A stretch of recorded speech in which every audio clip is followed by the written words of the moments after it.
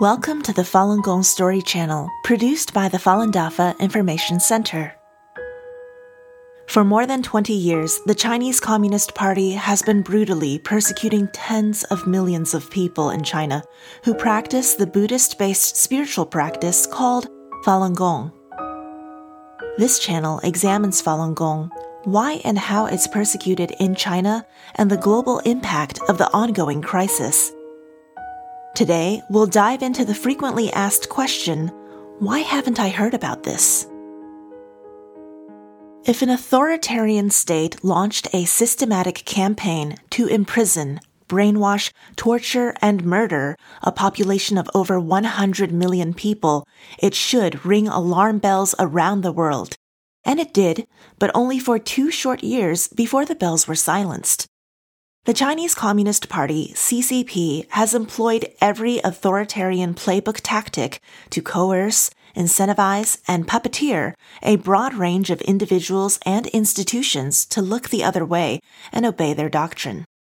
So now, today, despite our modern world being more interconnected than ever with phone videos and instant messaging, people are still largely kept in the dark, oblivious to this ongoing atrocity. How did we get here? To understand the full story, we must go back to the beginning, before our media outlets largely fell silent. In 1999, when the CCP first launched the campaign to eliminate the Buddhist-based spiritual practice known as Falun Gong, it made headline news around the world. In 1999 alone, the New York Times featured the violent campaign against Falun Gong on its cover on 6 separate occasions, including a top story about a secret press conference held by Falun Gong practitioners on the outskirts of Beijing. This early coverage was not in-depth, perhaps due to the fact that the spiritual practice was unfamiliar to most Western journalists, but it was covered frequently. During the following year, however, investigative reporters dug deeper. And throughout 2000, the Wall Street Journal ran a series of investigative articles exposing how Falun Gong practitioners were routinely imprisoned and tortured, sometimes to death, in China. And these articles won the Journal a Pulitzer for investigative journalism. In 2001, the Washington Post became the first major media outlet to break the news that Chinese officials had received explicit orders to torture and brainwash Falun Gong practitioners who did not abandon the faith. A reporter from the Post, Philip Pan, authored a pivotal exposé of 2 of the participants in the self-immolation incident, a fake protest staged by the state media in Tiananmen Square in January 2001. The incident was scripted for the purpose of demonizing Falun Gong practitioners in the eyes of the Chinese public. Pan was the first to uncover evidence that the immolators were not Falun Gong practitioners at all, but rather actors used by the CCP state broadcast. Then senior analyst for CNN Willie Lam also published an investigative piece in 2001 that accurately identified then CCP leader Jiang Zemin as the driving force behind the entire persecution campaign, and how the politician had used the campaign as an excuse to further build up his own power. For 2 years, Western media reported the truth, but by 2002, the coverage fell off a cliff. What happened? It certainly wasn't for lack of evidence. For more than 20 years, the fact that millions of Falun Gong practitioners have been wrongfully imprisoned, tortured, or killed by Chinese authorities has been regularly documented in annual reports by human rights groups such as Freedom House and Amnesty International. Each year, the U.S. Department of State has listed human rights abuses against Falun Gong in its annual human rights reports to Congress, and Congress itself has passed 5 resolutions condemning the CCP's brutal campaign against Falun Gong. And yet, throughout all these years, the media has remained mostly silent. The self-censorship saga can be traced back to 2001, when New York Times publisher Arthur Sulzberger traveled to China to meet with then CCP leader Jiang Zemin, the man who single-handedly started the persecution. Within days, the New York Times website was unblocked in China and remained so for some time, and a team was established to build a Chinese language edition of the New York Times. For the next 2 decades, the Times was suspiciously quiet on Falun Gong, even as rival media continued to cover the story for at least another year or two. Once the CCP realized Western media entities would bend the knee either for financial gain or out of fear of backlash, they grew more aggressive in leveraging their position. In 2001, Time magazine was pulled from every shelf in China after it published an article about Falun Gong's presence in Hong Kong. In 2007, Canada's national public broadcaster, the CBC, cancelled a scheduled documentary about Falun Gong after coming under pressure from the Chinese embassy.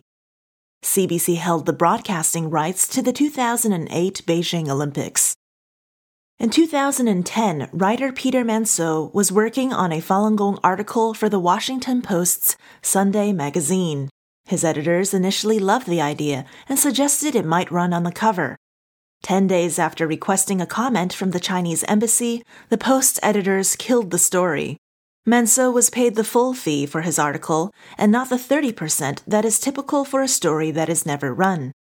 During the same time period, the Post was lobbying the Chinese government to secure a visa for one of its reporters whom Chinese officials were reluctant to let into China due to previous work he had done years earlier. In 2014, a fictional story in the Australian edition of Reader's Digest featured a Falun Gong refugee as a secondary character. The Chinese printing firm refused to print the magazine until it censored the story, which it did. In 2018, Australian ABC cancelled an interview with former Miss World, Anastasia Lin, due to her affiliations. Miss Lin is a prominent campaigner for human rights in China and has been very outspoken against the persecution of Falun Gong. When pressed, a producer told Lin that the decision came from higher-ups. In 2019, former New York Times Beijing correspondent Didi Kirsten Tatlau's testimony to the China Tribunal discussed how forced organ harvesting from Falun Gong practitioners did take place in China, and that it was an open secret among transplant surgeons. And yet, she testifies that her editors at the New York Times actively discouraged her from reporting on this fact and in the end blocked her from pursuing any further investigations. Clearly, CCP pressure resulting in Western media silence exists, but what makes this possible? How could a foreign regime exert this much influence? While one can argue that having media access to China is necessary for news outlets, and that the self-censorship is just part of the political dance to play nice with the regime for access, there could be more to it. An additional motive lies in the financial ties, which constitute a significant conflict of interest in many cases. According to Business Insider, 6 corporations control 90% of U.S. media outlets in America, mostly network TV and cable, and these corporations have massive business interests in China. For example, Disney, which owns ABC, and several movie studios, has opened theme parks in China. According to J.P. Morgan, the annual revenue of just the Shanghai park alone before COVID-19 tops $1 billion. CNN's parent company has a $50 million partnership with a Chinese company overseen by the CCP. The parent company of MSNBC and NBC Universal, has inked a deal with China's state-run Xinhua news agency and China's leading tech giant Baidu. NBC Universal also has a stake in a Chinese media venture worth $3.8 billion. The pillars of our print media are equally compromised. The Boston Globe, New York Times, LA Times, Wall Street Journal, Washington Post, and others have billionaire majority owners with enormous business interests controlled by the CCP. And did you know, according to Financial Times, the CCP spends $10 billion each year on its external propaganda to audiences around the world? Major newspapers in America and other Western countries took in millions of dollars of advertising cost from the CCP for its China Daily insert in these papers. There are dozens of cases where the CCP has hosted Western journalists, editors, and publishers on elaborate trips to China, all paid for by the state. A 2020 report by the International Federation of Journalists cited several examples of reporters from foreign news outlets subsequently producing stories that faithfully echo Beijing's position on various sensitive issues after such trips. Whether they were bribed, honey-trapped, or simply enamored can only be speculated, but the fact remains that these trips compromise journalistic integrity. All this media influence has raised alarm bells in Congress, where members of both parties are newly attuned to Chinese foreign influence operations inside the United States. In short, significant, if not a majority, of revenue generated by some U.S. media outlets originate in China, and therefore are subject to the authoritarian rules there. At the very least, this constitutes a huge conflict of interest. While the CCP buys the complacency of businessmen with a carrot, it simultaneously exerts pressure with a stick. The CCP carries out pressure tactics primarily through diplomatic channels, the Chinese diaspora, sister city relationships, as well as Western China scholars and businessmen who have vested interests in access to China. CCP pressure against Falun Gong is exerted from the highest levels. At an hour-long summit with then U.S. President Bill Clinton during APEC's 1999 meeting, Jiang Zemin made clear his concern that the U.S. show the, quote, correct attitude on the Falun Gong issue. Among the range of important issues discussed, only the Falun Gong issue was both raised directly by Jiang Zemin as well as documented in a book that Jiang gave to President Clinton himself. The Associated Press reported, as China and the United States sought to mend recently damaged ties, President Jiang Zemin gave President Clinton an unusual gift, a book defending China's ban on a popular meditation sect, Falun Gong. The book's 150 pages in English is a relentless barrage of propaganda from China's entirely state-run media. Days after Condoleezza Rice took over as National Security Advisor in 2001, a meeting with her Chinese counterparts went off the rails fast. Expecting to cover important security topics, Rice and her team were instead bombarded with a 30-minute prepared speech vilifying Falun Gong. Frustrated, Rice's team finally asked the officials to leave their office. Western politicians who express any form of support for Falun Gong are targets.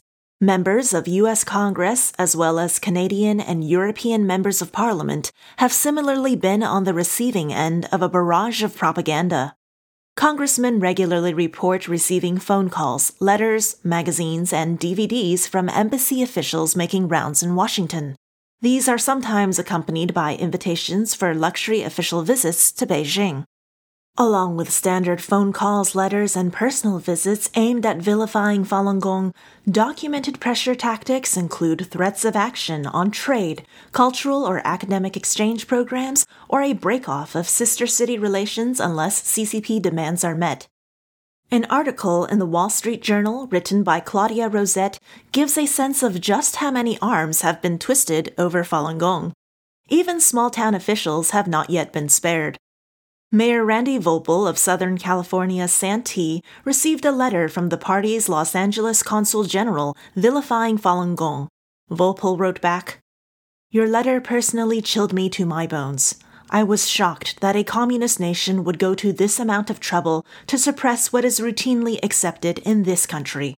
I have the greatest respect for the Chinese people in your country and everywhere else in the world, but must be honest in my concern for the suppression of human rights by your government as evidenced by your request." Mr. Volpel then issued a mayoral proclamation commending the Falun Gong. Recent reports by the New York Times, the Washington Post, and many others have exposed terrible human rights abuses against Uyghur Muslims and Hong Kong residents, among many others. In these areas, how many U.S. media outlets do not appear to censor their coverage, even though it exposes terrible abuses of power by the CCP? Why is the Falun Gong story different? Why is the CCP so dead set on burying the Falun Gong story? The short answer is this. Falun Gong has demonstrated an unprecedented capacity for exposing the true nature of the CCP to the world. There are a few key factors here to consider. First, Falun Gong is a spiritual movement ubiquitous in China, not limited by regional or ethnic boundaries. Before the persecution started in China, Falun Gong practitioners were everywhere. You could find them in virtually every park in cities, towns, and even small villages across the country. They came from all walks of life, from senior military leaders to homemakers, from university professors to rural farmers. The old, the young, it was impossible to separate the Chinese people from Falun Gong.